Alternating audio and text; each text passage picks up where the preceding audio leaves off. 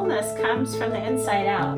When we're living congruently with our values, there's happiness because there is that sense of wholeness. Wholeness is when the way of your being matches the truth of your being.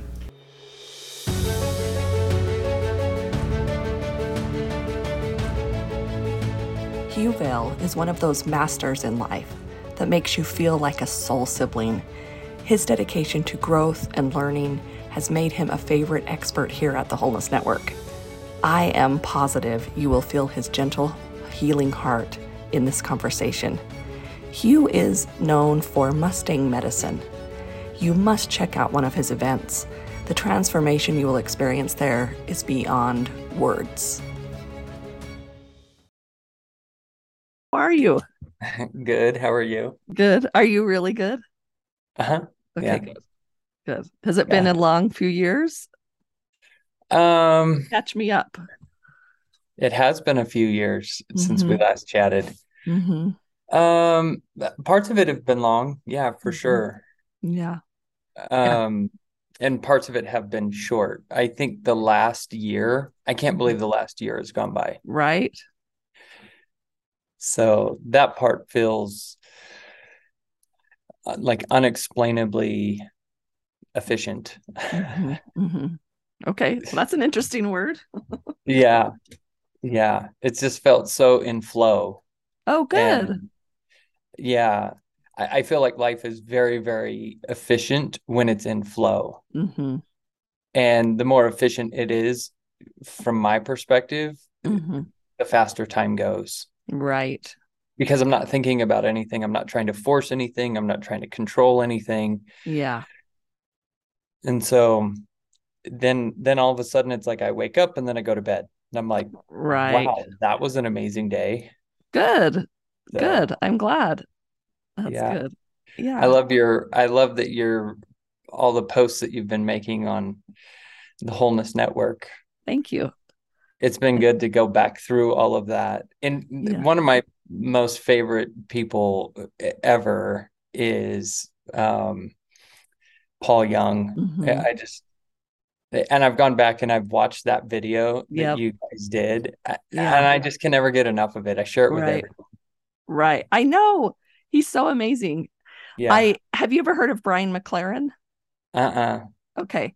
So Brian McLaren is kind of in that same circle. And I just got to interview him like 2 weeks ago. Yeah.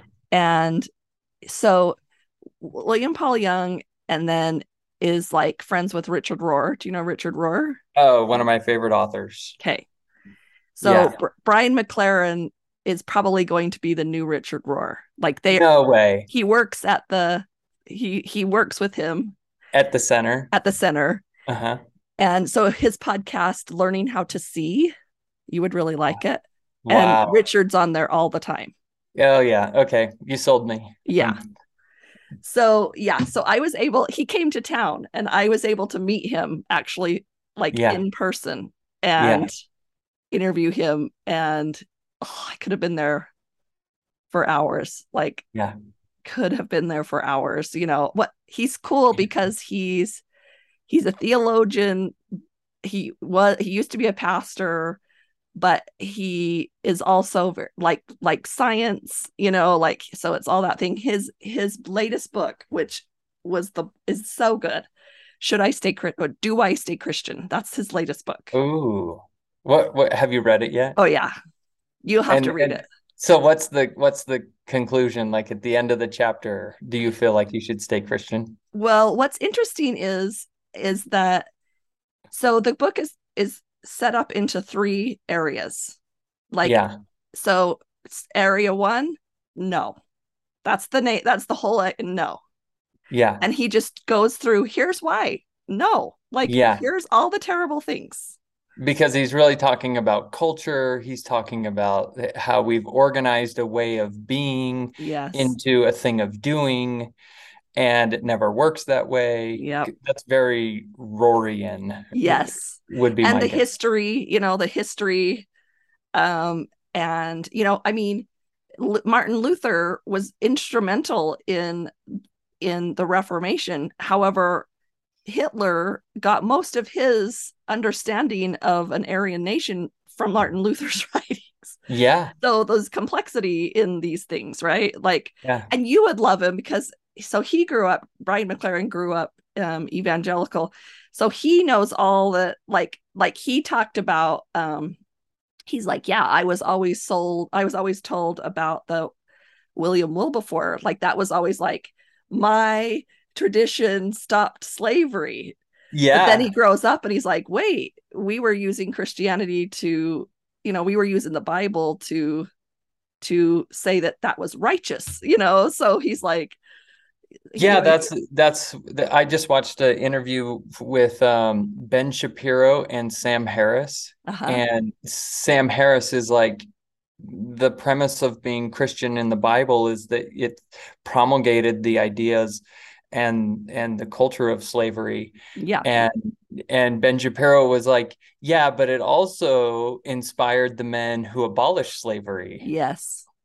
And so you get both sides of it. And yes. I think both sides are true. Right. Like, well, that to me, in that complexity is the only place that you're able to actually make a choice. Do you know what I mean? When both appear, that's where the space comes in, that you make a choice. If something wasn't complex, then there's no choice. In fact, so Brian actually has his own like stages of faith, which are simplicity, complexity, perplexity, and harmony. Ooh, I like that. You'd like it. So anyway, so the first part of the book is no. The second and part of the book, yeah. Go ahead, keep going. Oh, I just love that they're using the term and that you're using the term complexity versus complicated. Yeah. Because I think both are true. It can be very complicated when you get into historicity of the Bible and all that stuff. But it's actually just complex. Yeah. And you have to be able to hold in balance both viewpoints. Yeah.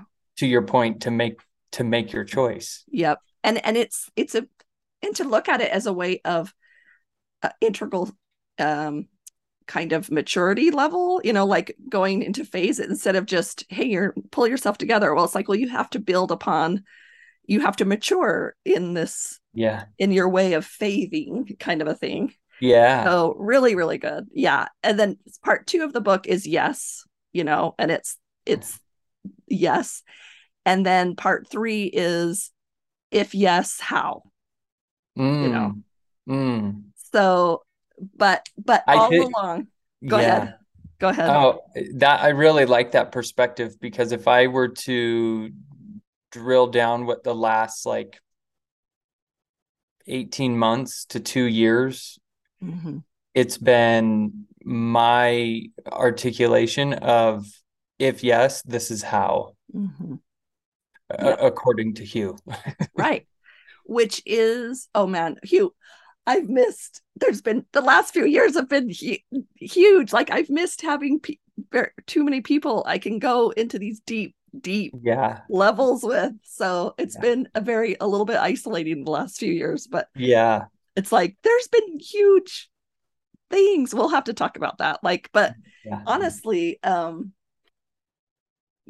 think that's the ultimate complexity is, as many people as there are as many ways that it's supposed to be. Well, I had a chance years ago. This is going back like maybe 2012. Might be the time frame. Yeah. And I got to sit down with a professor who was the dean of religion at Brigham Young University. I was very pleasantly surprised at his perspectives, particularly at his language and the terms that he would use, and then the definitions. In fact, I took this, I want to say it was it was either a 6-week long course or a 12-week long course. It might have been a 12-week long course. We met once a week, and there was only like 20 of us that were invited to kind of beta test this course out that he was working on. And it was fantastic. And it came with a glossary of terms and definitions. One of the definitions that has stuck with me since then is religion, there are just as many religions as there are people. Mm-hmm. Because his point of view, his perspective is that religion is a way of thinking, speaking, acting, and believing. Mm. And so we all have our Yeah. own way, the way that we filtered it. Mm-hmm. And that then creates our patterns and our habits. And that is our religion. Mm-hmm. Richard Rohr's point, which I found years later, that he speaks about in the universal Christ, Mm-hmm. is he says that religion, when you go back to the Latin version of the word, it's Mm-hmm. religio, it's to Mm-hmm. religament, Yes. to find the things that you feel are broken and to make them whole. And I think Mm-hmm. that's what our religion does. Yeah. And that's everything that's in my life, not Mm-hmm. just the place that I go to church. Right. And Chauncey, then the guy I was taking the course from in 2012, Mm-hmm. he then said, so if that's what religion is, then we also have to define church. Right. And he said, your church is the place of where you promulgate your religion. Mm-hmm. And so it got me thinking, and I was like, oh, that means that coffee is a way of thinking and acting and speaking and believing about coffee. Right. And then Starbucks would be a church of coffee. And Beans Yeah. of Brew would be a church of coffee. Right. If Starbucks were to say we are the only true church of coffee, it would be odd. It would be like, no, Right. coffee's much bigger than you. Right. But that is your way of doing it, and so Mm-hmm. that gets to be one of your religions. Mm-hmm. And then I was thinking, oh well, that'd be the same with yoga. It's like Yeah. yoga is a religion. It's a way of thinking and acting and believing and breathing and moving your body and Mm-hmm. making peace with things and unifying. Right. And then you'd have like Bob's Hot Yoga Studio would be a church Right. of yoga. And if Bob's Hot Yoga Studio was running around telling everyone he was the one and only yoga, like he was the true and only yoga Right. studio, it'd be like, no, yoga is so much bigger than Right. what your studio is able to organize. Mm-hmm. That's how I was able to make sense with it. And so I totally agree with your point, is like there's like almost 8 billion religions that are out Mm-hmm. there. Yeah. Because it's our way of trying to find wholeness within ourselves. Yeah. Organized religion, I think, is where it separates. That's just religion. This is Mm-hmm. the debate I always end up getting in with people, because it's like, Right. well, organized religion would be a different term with a different definition. Mm-hmm. That's just religion. Right. Right. So organized religion is, I think, where we get into like God and my version of God, mm-hmm. and the way that I've been taught it, and the way that my organization, the scriptures that they hold canonical and mm-hmm. Are the way to read it, to interpret it, to experience it. And that's where it's like, no, Yeah. I think God is too big for that. I probably told you before, and I've talked about it a few times, but when I was little, I was shown like a square, and I remember being taught like, this is kind of what you'll understand in this realm, and when you move to the next realm, it's like a cube, and so it'll be familiar, but don't get caught in the box. Like, don't get caught in the box. Yeah. And then years later, that cube all of a sudden turning into a fractal, where it was like, this is never ending. This is everything pivots on the one square, depending on if it's your square, but that doesn't mean it's not all, it's all part of the whole, and it holds its place to keep it all together. But don't get stuck on the square. There was a time in my life, this is what's so interesting, when I have realized it's bigger. Mm-hmm. I am so much more loving and accepting. Right. I feel like I have so much more space for allowing others to belong, to be nurtured. Yes. When I believed it was mine and it fit in the box, Yeah. I felt that it wasn't as big. I felt like my belonging wasn't as big. My capacity to nurture, like really nurture, because I think nurturing comes from accepting. And so I guess I'm just thinking about my own emotions of what it felt like in that moment, relating to your moment, where it was like, oh, it is so much bigger, and there's so much more space for all of us, and it doesn't. And what is unifying is of God, and what says it's outside is, I would say, is well, gosh, it would have to also be of God, but it would be me placing judgments and limitations on it. Right. Because I think it was Richard Rohr who said, either everything is of God or nothing is of God. You don't have some things that fit outside the box that are of God and some things inside the box that are not of God, or vice versa. It's like it's like the ego is just as much of God as consciousness is. Right. But when you learn to harmonize that, and you've worked through the perplexities of the ego, it's like, oh, it all has a space. It all has a place. It all belongs. Yeah. It's just the earthly experience to wrestle with the tree of life, which I think is the world of duality. It's good, it's evil, it's virtue, it's vice, it's light, it's shadow. It's just all of it. Yeah. And I think that's how big it is. I think that's also how big we are. Well, and I think that's the thing is, you there's patterns of it. If I go and spend time in a kindergarten for not very long, they're going to feel like so many things are black and white. This person's bad, they hate this person, they are hurt, and me, I would be in there and be like, it's all good, like this. First grade comes, and then second, like, this is not what, to me, it would not have those same, it would not, my sensations in my body would not be acting the same way theirs is over what's going on, because I would just be like, I know that's hard, but you're gonna be fine, like, you're you're good, like, but well, it requires wisdom. That's what wisdom is the ability to manage the complexity.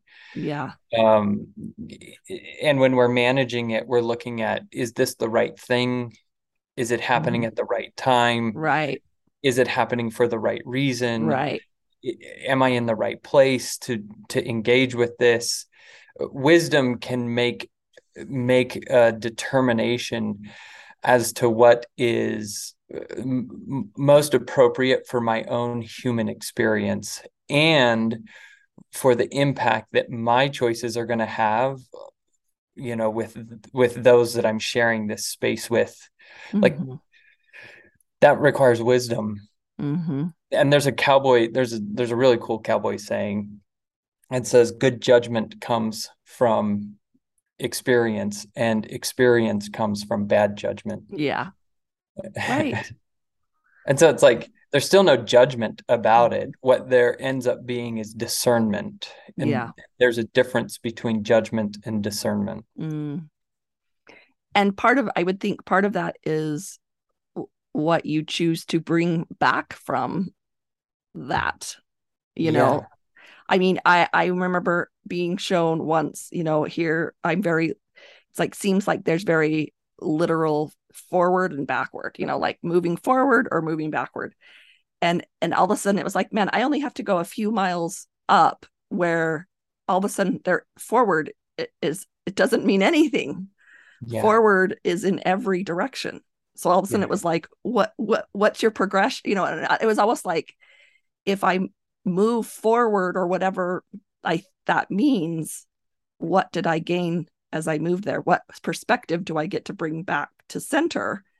But that's interesting, because I think of yours then just a few minutes ago when you talked about the square, and then the square becomes the cube. it's like in the square, in that 2D realm, Yes. forwards then has backwards. Right. Because it's a two dimension. It's duality. Right. It's just there's forwards and there's backwards and there's left and there's right. Yeah. But when I can make peace with that perplexity, then I can graduate. I don't know if that's the right word, but then I can move into the cube, right, where now I'm in the 3D. So what once was backwards is yet still forward. What once was right is still right, right. It's still forward. You still progressed. You still had progression because you expanded who you were in any direction. We're in the I guess if you have duality, there's probably a term I've never thought about it, but then now we're stepping into like triality. Yeah. Or I guess the term that they use in quantum physics is plurality. It's like there's multiple options now. Well, and that's my latest thing, is moving into, the multiverse. Like, is the multiverse the ultimate answer for Christ, in the meaning that the anointed one, Christ's infinite atonement, infinite at-one-ment, is the key, the multiverse. And if I live in the multiverse, then at one point I actually experience every single possibility. I don't know the science as much, but then I literally in another multiverse become the Christ itself. Do you know what I mean? Like, what? Yeah. Like, to me, what if that to me seems like the most whole experience I could have, if I were able to actually experience every single possibility for me and for everyone else. Yeah, I think that's possible in a world of duality, when you've got your two ways, your two options. In the only way I think that's possible is this concept of the mirror, where everything is a mirror to me. In horsemanship, they say the horse is the mirror to the soul. And you go, oh, well, that's really poetic and that's really cute. Yeah. But if the horse is the mirror to the soul, well, then so is the tree. Right. So is the dog. Right. So is my partner. Right. So is everything. And so when people come and they bring their horses to me, it's like I can see into that person's life just by spending 20, 30 minutes with their horse. If I have, so a mirror to the soul means a mirror to your shadows and a mirror to your shine. Yes. Right? It's both. So if I've got a horse that meets me at the gate, now I'm starting to see some of your strengths and some of your excellences that are now coming out in the horse, and he's mirroring that. Yeah. And then if I have like a horse that I go to put a halter on, and he winces his face away, like, please don't hit me. It's like, oh, now I'm seeing your anger. Right? Because that horse, it doesn't naturally shy away from it unless he's had bad experience with it. And so what is he mirroring of his experiences with the human putting a halter on? Right. So now he's starting to mirror some of the shadow that's there. So a timid horse is an angry human. See how that's mirroring that out? Like, it's the same with the children, right? A timid child is just an angry parent. Yeah. And so this concept of the mirror is, I think, a way to see that I am all of it. Right. And if I'm all of it, well, then that means so are my shadows, and so is my shine, right? So is my light. And this concept of the mirror has been so perplexing for me over the last 2 years. I would even say 18 months, because I don't even know if 2 years ago I even got it. Right. But now I can't not get it. And and it's like everything is just reflecting back to me. And the mirror removes it. Here's the value of the mirror. The mirror not only shows us that I am everything and everything is me and vice versa, but it also removes me from blame and allows me to step into choice and accountability. Which has really been challenging for me, because if I was in a business meeting and I said, who's accountable for this? It's like, what's really being asked? It's like, who am I to blame? Right. But Brene Brown said there is an inverse relationship between blame and accountability. So you can't have one and the other. And then there's a coach that I go to. His name's Colton Brockbank, and he gave me this fantastic definition of accountability. And he said, accountability is the ability to account for what happened without finding fault. Yeah. Now, this is the same concept that we were talking about earlier with Paul Young and that video that he has on your website that he did for you guys. And he says, Christ never did anything out of responsibility. Yeah. And his whole concept was that if you take a verb, which is the ability to account or the ability to respond, and you convert it into a noun, right? Now you've got responsibility. It's now a thing when it used to be an action word. Yes. And that's where blame and shame reside in the way we communicate in our intention, because we're no longer responding or accounting. We're now finding fault. We're now figuring out who's to be punished. Right. And so the mirror is like, well, if everything is just a reflection back to me, well, then I don't want to punish you, because by punishing you, I'd be punishing me. And that's this really hard, once we can get that concept, I think we graduate from the square to the cube. So let me see if I can make sense of this. So what was, I always talk about our mental, emotional, physical, and spiritual, and that physical body is those sensations that's how we know what's going on. Like that, the communication within the physical body is really our experience. So I believe emotions are the messengers from God. Okay. And how do you know those emotions exist?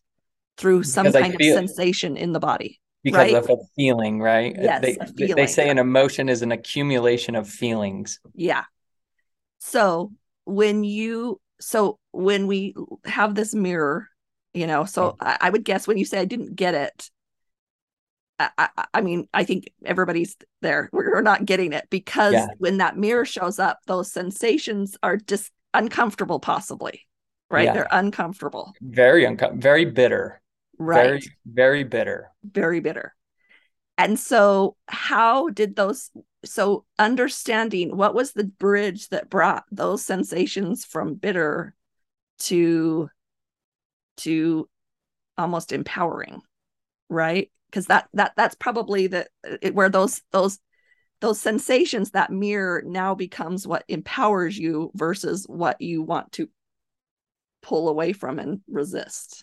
How do you get there? What's that like for you? Well, for me, what happened was I had patterns that were painful in my life. The patterns kept showing up.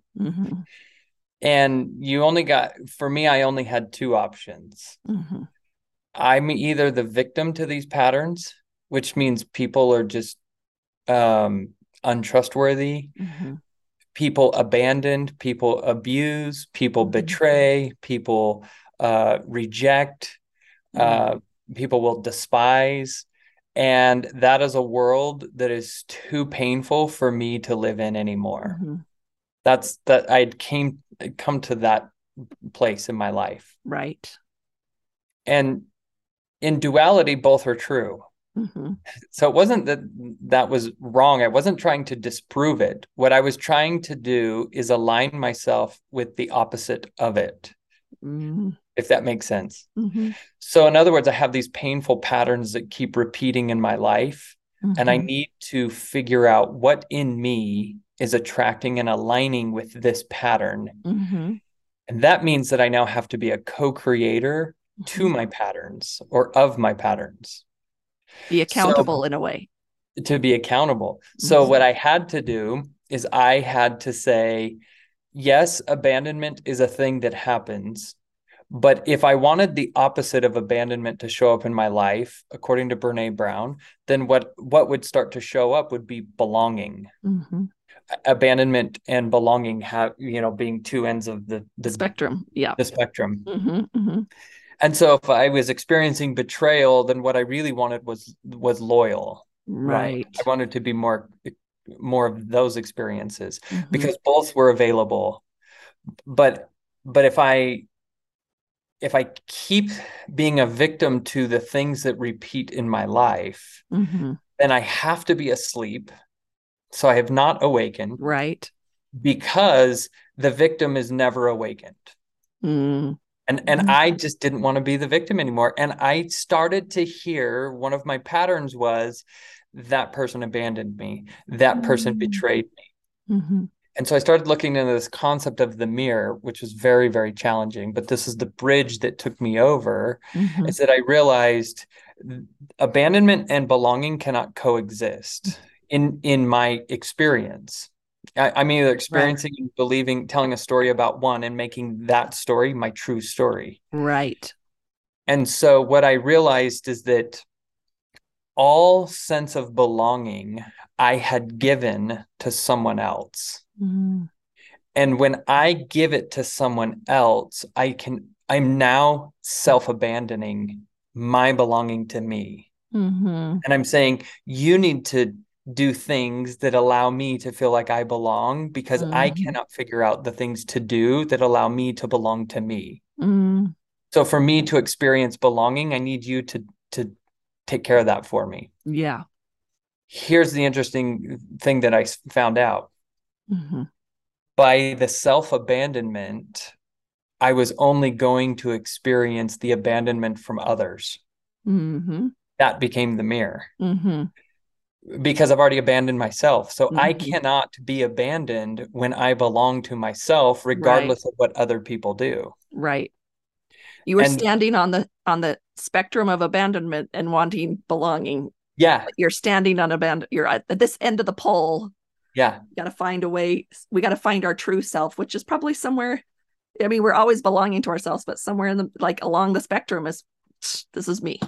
Yeah. So what happened with me was that all of a sudden I was like, well, why don't I belong to myself? Why do I keep giving my sense of belonging to someone else? Well, why don't I just give it to myself? Because it's there, but I'm not accepting it and I'm not receiving it. Right. So what is it that I believe about me? And where did that belief come from? Yeah. And what that did is that took me down this path of identifying or becoming aware of my own emotional wounds and traumas that I had about me. And so, Eckhart Tolle says that the awakening to our consciousness first comes from awareness. And for me, the awareness came for what my emotional wounds and traumas were, because that's what I was putting out there. That's what I was accepting. Yeah. That's what was showing up, because that's what was mirroring back to me. The other thing that I noticed about it was that anybody that I was trying to give my sense of belonging to and they accepted it did not belong to themselves. Because if I really belong to me and you come to me in a sense of codependency, but I have self-belonging, I'm going to read your codependency from a mile away. And I know that doesn't work. And the reason I know that doesn't work is because I now have learned to belong to myself. When I learn to belong to myself, now the only thing I want is for you to know that you belong to you. And so if you come to me with codependency, thinking that I'm going to make you enough, I'm going to provide you with your sense of belonging, the only person that can do that is someone who belongs to themselves. But what they know is that belonging comes from self-belonging. So I'm not going to accept your codependency. I'm going to help you become aware of what your emotional wounds and traumas are, so that you then will all of a sudden realize, oh, those aren't true. I am enough. I now belong to myself. Now, what two people who come together who have their own sense of belonging, what they create is a true partnership that's based in sovereignty rather than the codependency. And so a buddy of mine, you remember Derek? I think so. Derek and I were chatting about sovereignty, and he came up with this gorgeous definition of sovereignty. Right. And he said, what it is the ability to walk alone together. Because if I'm just able to walk alone sufficiently, I'm independent. Yeah. Right. And that can be very lone wolf. And some of my buddies, that were Green Berets or Navy SEALs, they've taught me and mentored me that the lone wolf never survives. Never survives. And so it looks tough and it looks great, but it's a facade. It's fake. And you need a team, you need a family, you need friends. You've got to have that. So then how do I get my friendship when I want my belonging to come from someone else? Well, the only thing that can come from that is codependency. So then we're betraying each other, we're abandoning each other, we're bumping into each other and hurting each other. And that was never our intention. But it's coming because I first abandoned myself and tried to get it from you. So when I went and looked at my emotional wounds and traumas, and I was like, oh, I have these beliefs that I believe I'm not enough. And so I'm really abandoning myself. I'm misusing myself. I'm betraying myself. So then I just said, okay, well, I've got to go find my wholeness. And I really authentically have to start realizing what is my wholeness. Right. From scratch. Yeah. And one of my friends, I was just chatting with him like a week ago, like 5 days ago. Yeah. And we were talking about wholeness. And he said, will you define for me what your definition of wholeness is? Because I'm tired of hearing and reading all the posts on wholeness. And what it looks like to me is bypassing a bunch of my stuff.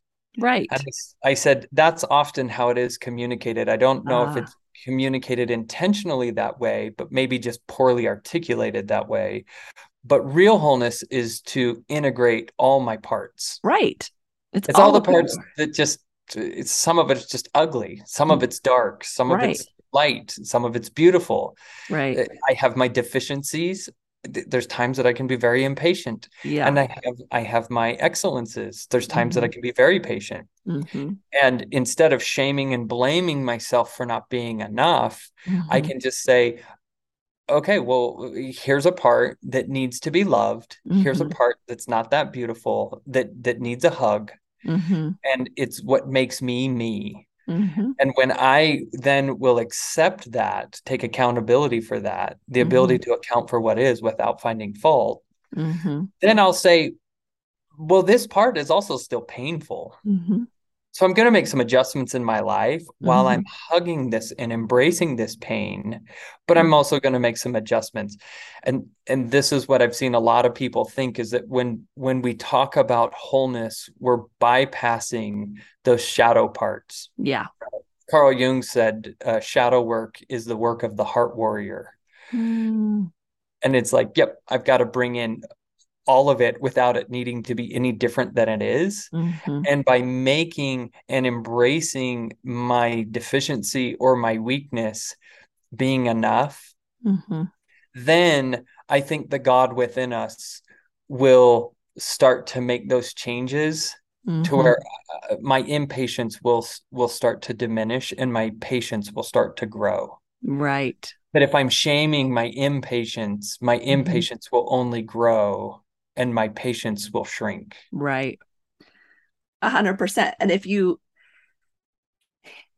if we don't love, accept, include all of who we are, we do not have a capacity or a container to be able to do that in anybody else. Yeah, right. It just doesn't exist. Like, we don't have the tool.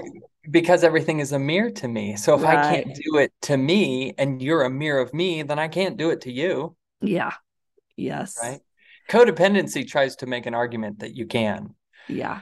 Right. Codependency is like, no, they'll make you enough.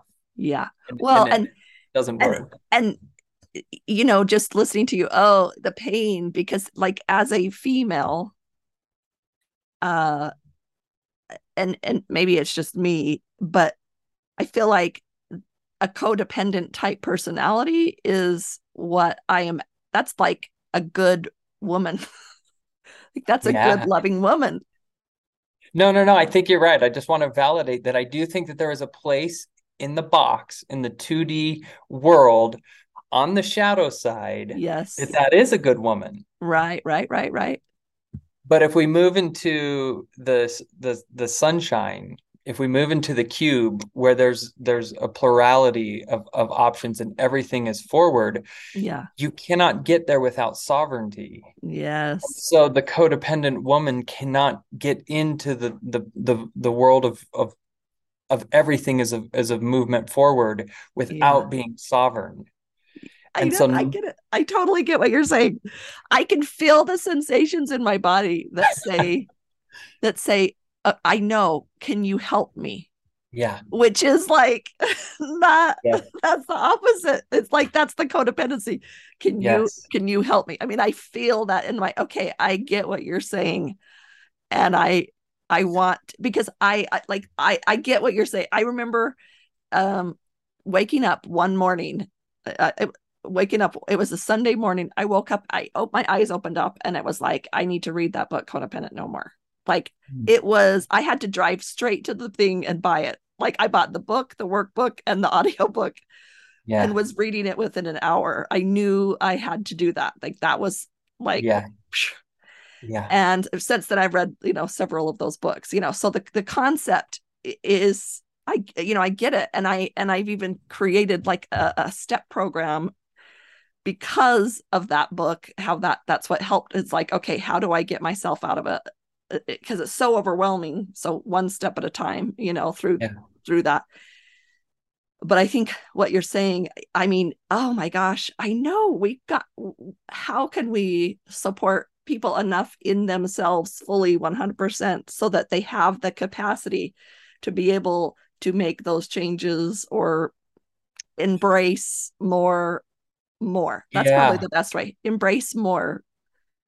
Yeah, I feel like one of the hardest parts is that to have consciousness, you've got 3 tiers of it. You've got consciousness, then you've got subconscious, and then you have unconscious. And that unconscious level is where they say shame resides.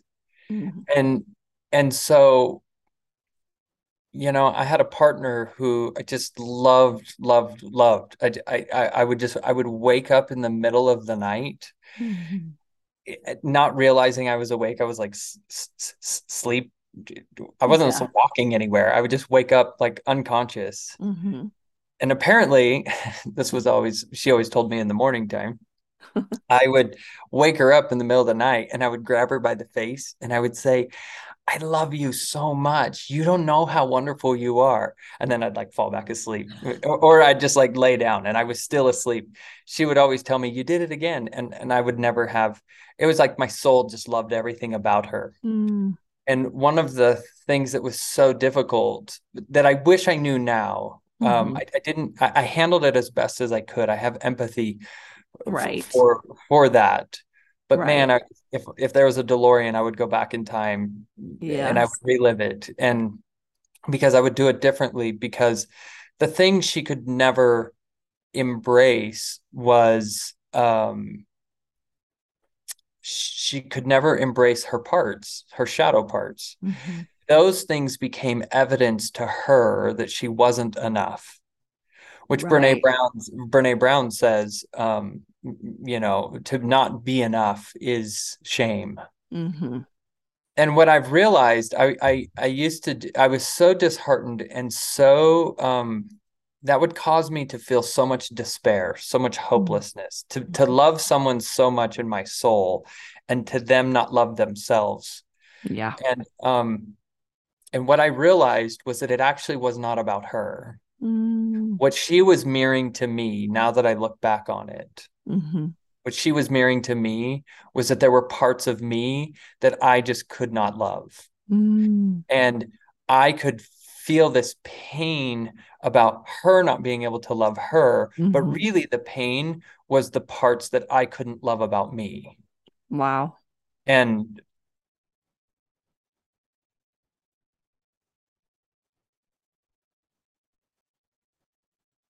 it's hard stuff. Yeah, that's it, and hard, like physically painful. Those emotions, physically 100%, painful. 100%. Yeah. And that ultimately led us to separating. And in that separation, there came more pain because I was separating from someone that just my soul absolutely loved. And my reasoning behind it, my evidence that I had, was that I didn't feel seen. I didn't feel heard. And when you don't feel seen and you don't feel heard, you don't feel like you belong. But see, there's the problem, is that I was wanting her. I was wanting my sense of belonging to exist within her, when really it didn't exist within me. And so there were parts of me that I didn't see and I didn't hear. And so there was parts of me that I didn't feel belonged to me. So I needed her to change and I needed her to be different so that I could feel enough, so that I could feel like I belonged and I had a place. But it had nothing to do with her. I had all the evidence at the time that it did. But now looking back, that everything is a mirror. It's like, oh, I didn't have space for you to not love you because me not loving me was taking up all my bandwidth. Right. Had I loved me and found that love within me, well, I would have had plenty of bandwidth for you to go along that journey. And we could have walked together alone and chosen in to that more and more and more as I was developing my sovereignty, and could have just been a patient support and be like, yeah, I know what it's like to not love parts of me. I know how hard that struggle is. You'll get there because I got there, right? That would have been my conversations. And I just can't think of having a better partner that can hold that space while you're trying to overcome your shame. And I couldn't hold it for myself, and so I definitely couldn't hold it for someone else. And so I chose to separate, and I think the mirror would have saved it. I think we see so many divorces because we don't understand the mirror.